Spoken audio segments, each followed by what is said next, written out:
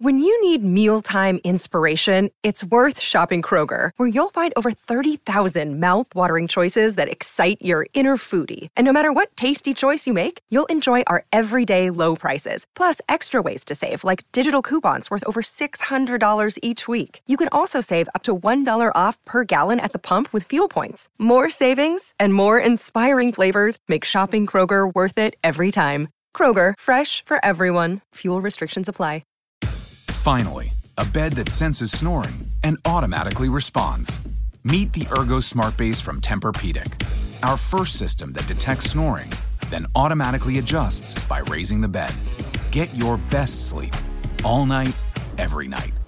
For a limited time, save up to $500 on select adjustable mattress sets and experience the deep, undisturbed sleep of Tempur-Pedic. Get full offer details at TempurPedic.com. You're listening to the Bears Brothers podcast and postgame show, the place where Bears fans across the globe hang out online after every Bears game. Now get ready, because it's time to bear down. Bear down, Chicago Bears. Look at the play, for the way to victory. Bear down, Chicago Bears. Put up a fight with the right so fiercely. We'll never get away from the nation. With your team formation. Bear down, Chicago Bears. They let them know how to wear the crown. You're the pride and joy of Illinois. Chicago Bears. Bear down. Welcome back, Bears fans, to another episode of the Bears Brothers podcast, and welcome to the beginning of our Week 2 preview as we're gearing up for the Monday night matchup against the Seattle Seahawks. I'm your host, Will DeWitt, and I'm joined by my fellow Bears brother, Nicholas Moriano. The two of us, we're still trying to remove those sour tastes that were left in our mouth on Sunday night. But more importantly, we do have a very special guest for today's show. To help us meet the Seahawks, we're joined by Adam Emmert, one of the hosts of the best Seattle Seahawks podcast out there, the Seahawkers Pod. Adam, I want to thank you for taking the time to join us today. I know it's your girlfriend's birthday, but still, you're here to help us out to get a little bit of a scouting report on the Seahawks. You know, I'm excited to gain your insight, and I have to ask, and we were talking about this a few minutes ago, how are you holding up after Sunday's loss to Denver? Well, Nick, it's awesome to be here on the Bear Brothers podcast. Obviously, the best Bears podcast out there. So, it's nice to be in light company. This is fabulous. I'm holding up okay after the game with Denver. That was a game that I wasn't totally expecting to win. Denver is always tough at home, the home opener, and they're a pretty decent team. I think that's a team that's been underrated to a degree. Much as the Seahawks have been going into this offseason, I think the demise of both of these teams have been wildly overreported. But I still have a lot of hope. Basically, all I'm hoping to do is go 500 on the road as a Seahawks fan and be dominant at home, as we always are. So I still feel pretty dang optimistic about it. All right. Well, hey, I truly understand the optimism. It's something that we kind of strive to embody here over on our podcast. But we have a couple handfuls of questions for you, and I'm just going to dive right in. And I have to begin with the big one, and it's Doug Baldwin. He's dealing with an MCL, so it doesn't look like we're going to see him Monday night. So I want to know, after Baldwin was out, it seemed like Russell Wilson was spreading the ball around, and someone who I really was kind of surprised to see a big game from was your fourth-round tight end, Will Dissly, who huge first half, over 100 receiving yards. But still, the ball was still dispersed very evenly between Tyler Lockett, someone who we know very well in Chicago, Brandon Marshall, Chris Carson, and Rashad Penny. So I want to know, do you think that trend kind of continues, or does someone kind of take over as the number one receiver, the number one target for your offense? Well, it was super cool to see Uncle Will go off because he's a Montanan just like me. And so he's one of my favorite draft picks from this year. I think as far as him being as involved in the passing game as he was last week, I think that's highly, highly unlikely. I think that's something that the Denver Broncos looked at, and they said he's a blocking tight end. And so people just forgot about him, and they just got him for about a half. I don't see the Bears making that same mistake. The tight end position isn't going to be a position that is going to get a lot of work in the passing game because they're going to be needing to help out Jermaine Ifedi on every single freaking snap. That's going to be a huge key. As far as spreading the ball around without Doug Baldwin, that's kind of always been the offense with Russell Wilson to a degree. Doug Baldwin came into the season with a bulky knee already. This happens to be the other knee that he hurt. He said he wasn't going to be 100% for the season anyways. We'll probably lose him for a couple games, but Brandon Marshall showed out and showed that he can still be a productive receiver at an advanced stage. Jerome Brown actually had a huge preseason. I'm excited about him. And of course, Tyler Lockett, this is his first year where he feels like a full go since he had that catastrophic leg break. So I feel like with Russell Wilson, he's just like any of the other top 5 elite quarterbacks in the league. It doesn't much matter who you trot out there to catch passes. He's going to make them better, and he's going to spread the ball around. And you've seen that over the course of his career. Yeah. So, Adam, we're going to stick with the offense. And, Russell Wilson was sacked 6 times in that game against Denver, with Von Miller getting 3 of those sacks. And now the Seahawks have to go against Khalil Mack, who had a historic performance against the Packers in that first half. You name it, he did it. So what's your confidence level going into this game for your offensive line going against this Bears defense? Well, I'll tell you what. I think that the Denver Broncos defense and the Chicago Bears defense is actually fairly similar. I think the Broncos have... Finally, a bed that senses snoring and automatically responds. Meet the Ergo Smart Base from Tempur-Pedic, our first system that detects snoring, then automatically adjusts by raising the bed. Get your best sleep all night, every night. For a limited time, save up to $500 on select adjustable mattress sets and experience the deep, undisturbed sleep of Tempur-Pedic. Get full offer details at TempurPedic.com. Slightly better corners, but safety play I think is pretty close. Linebacker play I think is pretty close, and they both have pretty darn good defensive lines. Once the Denver game was over, I was like, oh, thank God we don't have to face Von Miller again. That's going to be great. And I looked at the schedule again. I was like, oh, no, it's Khalil Mack coming. Because, I mean, that's basically other Von Miller, right? I mean, you take your pick that you could say either one of them is the best edge defender in the league. Sure. Jermaine Ifedi is legitimately the worst player in the entire NFL. And I'm going to tell you guys straight up, there are two things you guys need to do to beat the Seattle Seahawks on Monday night. And it's very simple. Basically just put Khalil Mack over top of Jermaine Ifedi every single play, watch him poop his pants, and watch Russell Wilson get sacked, not 6 times, but like 49 times. Like I'm surprised it was only 6. Nick, when you said it was 6, I was like, you're a dirty, filthy liar. I thought it was 33. It's unbelievable how terrible the right side of the offensive line is. Hopefully we get Fluker back for the Bears game. He's our starting right guard. We had J.R. Sweezy starting, who has starting experience. We've won a Super Bowl with him, and he did okay. But I think Fluker would be an upgrade. The second thing you guys need to do to beat the Seattle Seahawks on Monday night, and this terrifies the holy heck out of me. Just take Tyreek Cohen, have him run a little route out into the flat, and throw it to him every time. Just do that every play on offense, and you'll score a touchdown every other time. We haven't been able to cover a wheel route out of the backfield for 3 years, and it's worse this year now that KJ Wright is injured, and we have the rookie Shaquem Griffin in there. Bless his heart, he's a heck of a dude. He's playing hard, and it's amazing that he had this opportunity to start a ball game, but he is just simply not ready. And I don't care if it's him or Austin Calitro that's out there. Just dump it to the back every play, and you'll win the game. It's that simple. Wow. And I'm feeling really optimistic about this Monday night game. I'm pumped. I forgot to take my notepad up here. So you said what? Yeah. Over to the right tackle, Khalil Mack, easy. Hopefully, and then Matt is listening.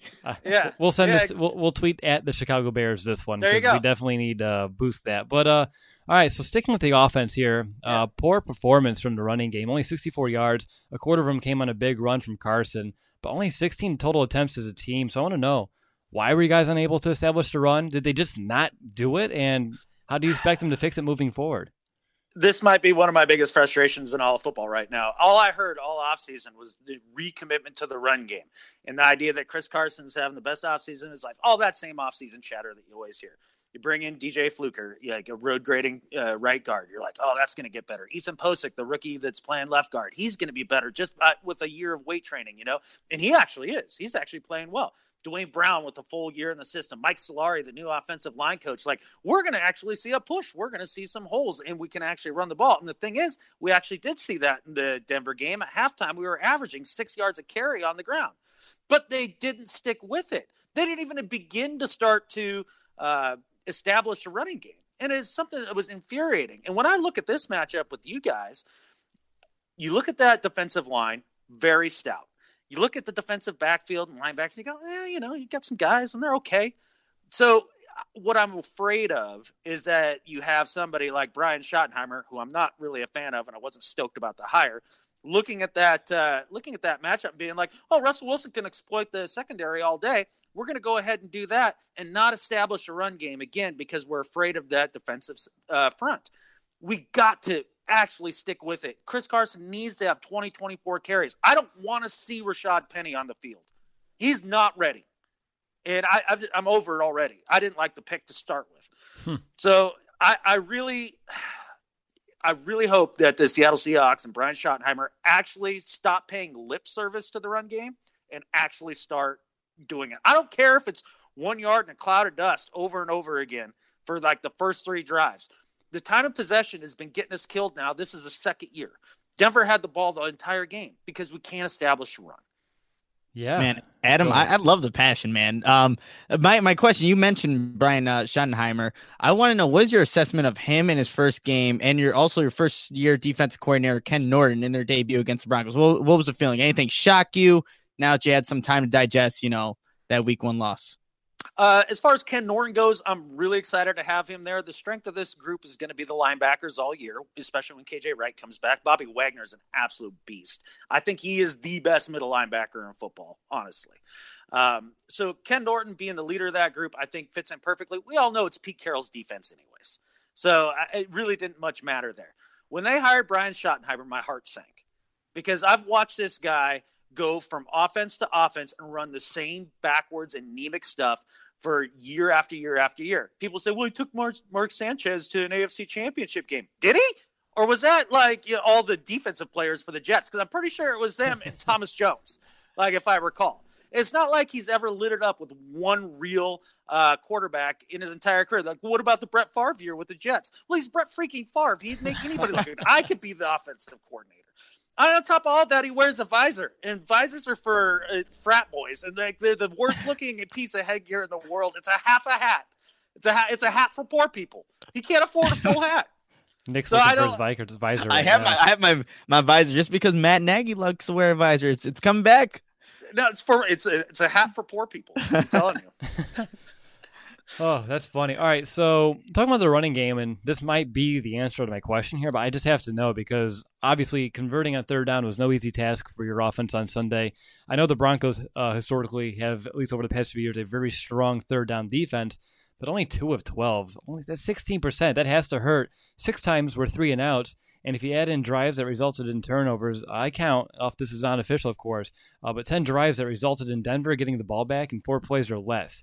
Why was Seattle unable to move the sticks and sustain drives? Penalties. And it's the same story from since Pete Carroll has become the head coach. Been one of the most penalized teams in all of football, and the offensive line is really one of the biggest culprits of committing penalties. And you end up, I think it was the second drive, we ended up in 1st and 25. Like, you can't do that on a regular basis. You get off schedule. When they stay on schedule, the offense can be very effective because it's Russell Wilson. And, basically, he can just go out there and win you a game just being Russell Wilson. But you got to give him a chance. And so it's the self-inflicted wounds that really hurt. Yeah, I mean, we've suffered the same kind of fate here over the years. Starting drives going backwards, it makes it very difficult to do much of anything. So, in a minute, I'm actually going to go ahead and switch gears here, and we're going to talk about that defense, which I'm sure you're excited for because it seemed like that offensive discussion was a little frustrating, perhaps. But Nick, I know you want to bring back a staple that we had last season. Do you want to tell our listeners about it?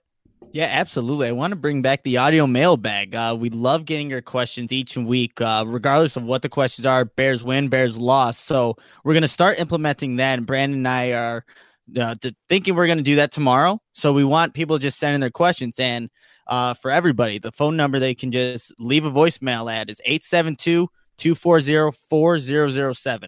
That's 872-240-4007. So Brandon and I are looking forward to your questions, and we hope to get a lot of them.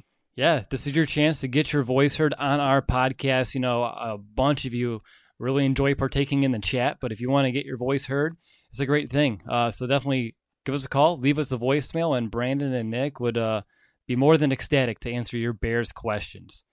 All right. That's a really cool segment. It's actually something we've been trying to do for a number of years now, and it'll go in fits and spurts there for a while. A couple of people will call in, but I think a lot of people are just kind of afraid of it. And it's like, look, this is real simple. Call in and leave a message. You didn't like it? Call in and leave a different one that you do better.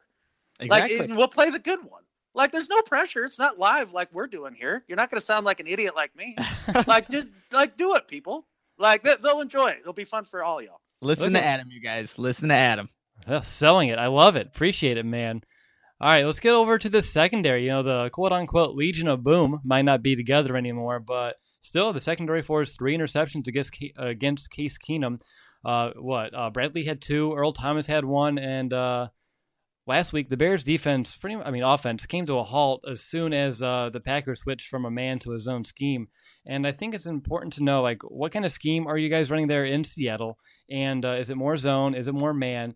And obviously, those 3 interceptions are something that I'm kind of putting me on a little bit of alert here, because this Bears passing attack is going to have to kind of pay attention to the details. And someone who, like Trubisky, he does avoid these interceptions, it seems like. But I feel like you guys might have a few wrinkles up your sleeve. Well, I'll tell you what, he hasn't faced anybody like Earl Thomas yet, and that's going to be a major problem, because basically it's a lot of cover 3 with Earl playing over the top and just trying to limit the big play, bringing the strong safety down in the box, and then sometimes the linebackers match up in man-to-man, and sometimes they play a zone. But you're always going to get on the outside almost exclusively man-to-man from the corners. And that's fine for me looking at it, as long as Shaquille Griffin matching up man-to-man. But one thing that's a real problem and showed up in the Denver game is the starting right corner right now is Trey Flowers. Maybe they move Corey Coleman over there. I hope they do. Trey Flowers is a rookie from Oklahoma State University, and big, long, lanky corner, that Seahawk prototypical corner, right? The only problem is he's playing safety 3 months ago. He's a rookie, and he's making a position change, and he has some good moments, but boy, Emmanuel Sanders made him look just like a fool out there.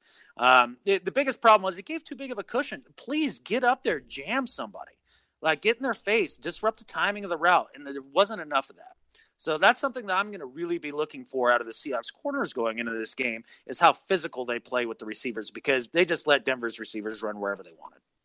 Good to know there, Adam. And you alluded to this actually earlier in the podcast. And my question was, what is the strength of the Seattle Seahawks defense? But what is it about those linebackers that make them so good? And then another question on top of that, just who are some players in general that Bears fans maybe might not know that they should know heading into this Monday night matchup? Yeah, the linebackers are pretty special just because of just speed. For the most part, for Bobby Wagner, and its length with KJ Wright, his wingspan is ridiculous. And then they both have a football IQ that's beyond off the charts, and instincts that really do show up on film. And they really do command that whole front seven.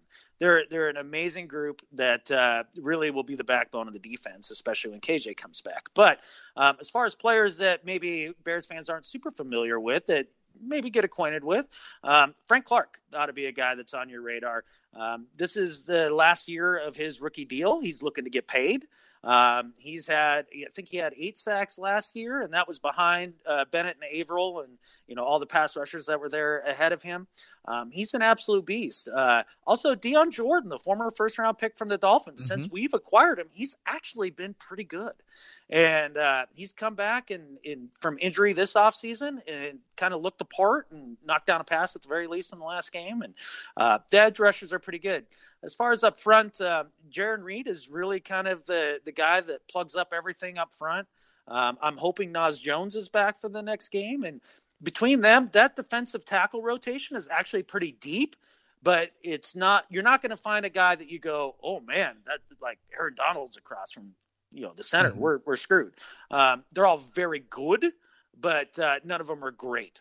The idea is that you rotate them through enough that they're always fresh. And so a guy who's very good, fresh, is better than a guy who's great, gassed. Yeah. Gotcha, yeah.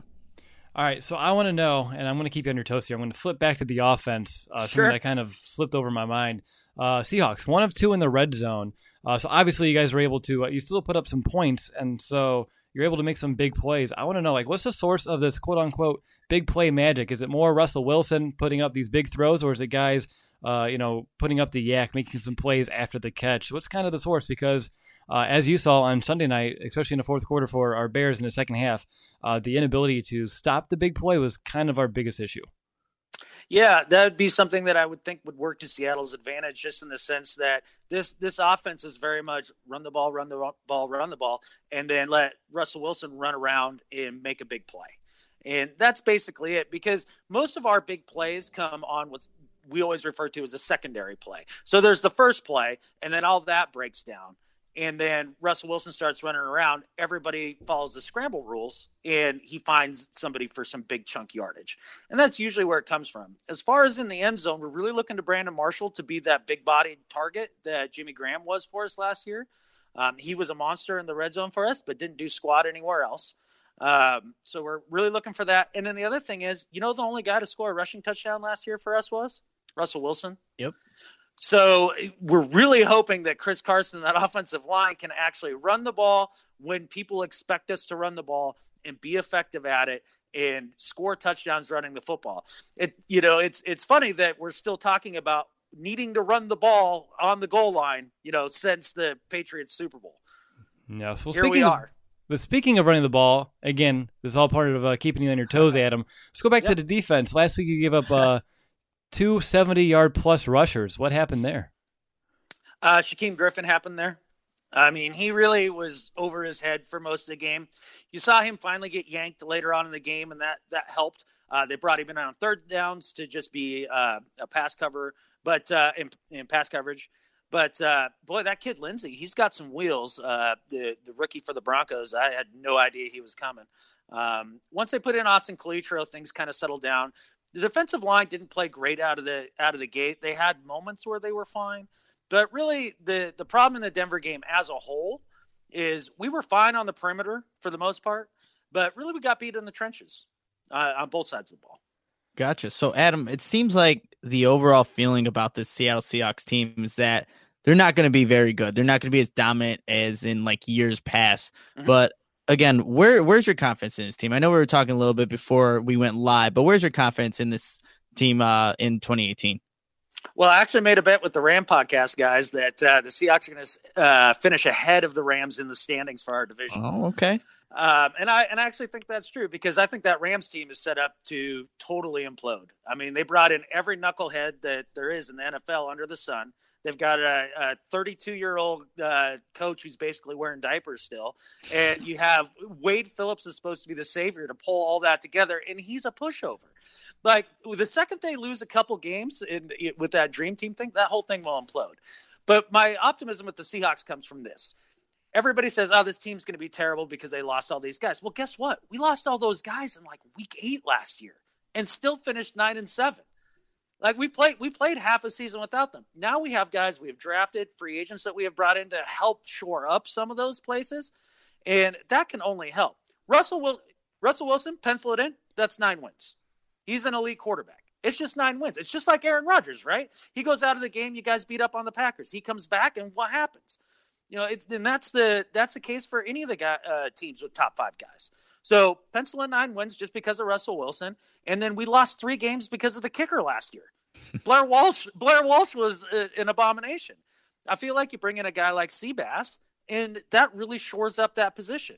And then you bring in another guy, because special teams was a problem for us last year too. Bring in another guy like Michael Dixon, the punter. There's a guy you guys should be on your radar. He's a freaking game changer. I was hearing things about that.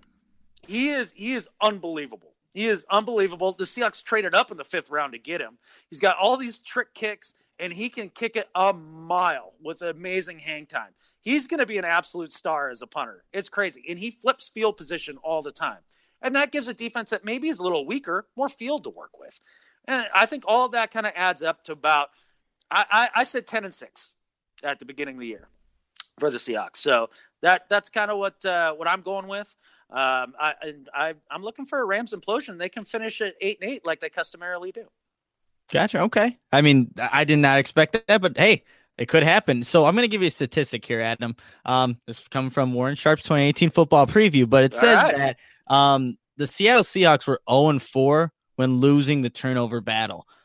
with this team going right now, do you think that they're able to rebound with, again, not having Doug Baldwin, having, now Brandon Marshall be that guy, having a unsteady offensive line? If they don't win the turnover battle, do you think the Seattle Seahawks team is still capable of winning? Well, the biggest problem with the turnover battle last year wasn't the idea that we gave up the ball a ton. Actually, Russell Wilson takes care of the ball very well. Our running backs weren't exactly coughing it up. It wasn't like they were fumbling all over the place. The problem was that the defense just didn't really create turnovers. It just didn't happen. I mean, it's one of those things that kind of goes in spurts, and it's not something – I mean, you can coach it up. I mean, not everybody's Peanut Tillman. They go out there and create a turnover every play, just punching the ball out. Not everybody's got that knack. I think with what we saw against Denver – that's encouraging, the idea that we can create those turnovers. I understand Russell Wilson had 2 picks in that game statistically. Well, the first pick, that was a god-awful throw. That was a bad throw. The second throw, that was the last play of the game, desperation. He just hucked it up. Like, I never count those. Like, I mean, fine. If you want to count that and say he's turnover prone, have at it, Haas. But there's no way that I can count that against him. So Chris Carson, though, with the fumbles, has started to become worrisome. He had one in the preseason, and then Von Miller just stole his lunch money during the game and just took the ball away from him. So that was a little concerning, but I would expect for him to clean that up. He didn't have problems with that in college. Awesome. So I want to know, is there anything else about the Seahawks that you would like to mention that maybe we didn't ask you about that Bears fans and us including should know heading into Monday night? Boy, I think we've kind of covered a lot of it feels like it, doesn't it? Parts. I think kind of secretly the wide receiving core is better than people think. Don't sleep on Tyler Lockett. Don't sleep on Jerome Brown. Don't sleep on Brandon Marshall. And then David Moore. That would be a guy that I would I think you're going to see a lot of David Moore in this game without Doug Baldwin. This is a guy that made practice squad last year and then had just tremendous preseason and training camp. The coaches cannot stop talking about him, his playmaking ability. Look for Russell Wilson to get David Moore the ball. That'd be a little pro tip, I'd say. All right, I like pro tips, so I appreciate it. All right, so we got a 2-parter here to end the show. It's how I end every Meet the Opponent episode. Yeah. So the first part, pretty simple. Why does Seattle win on Monday night? Seattle wins because Russell Wilson actually plays better. I mean, he's used to playing behind a sieve of an offensive line, and he kind of put in a clunker of a performance, even though he still threw for 3 TDs.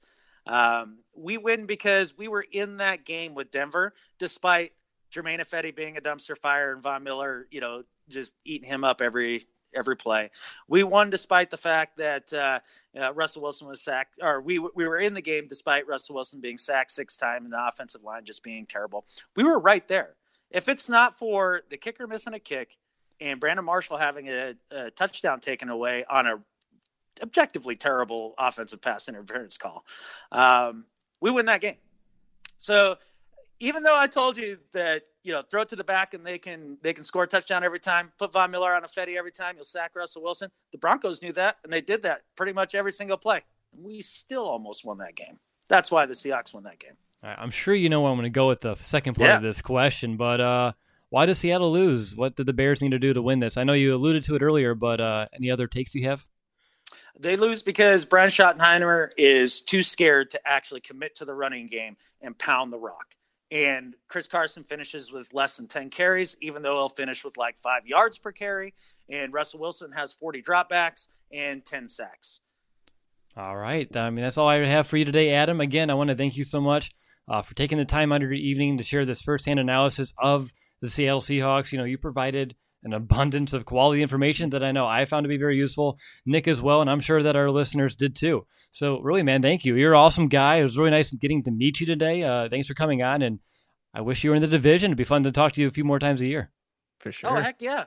No, I appreciate it, fellas. You guys are a ball. Good luck on Monday, but you're going to lose. Go Hawks. I had to put that in there.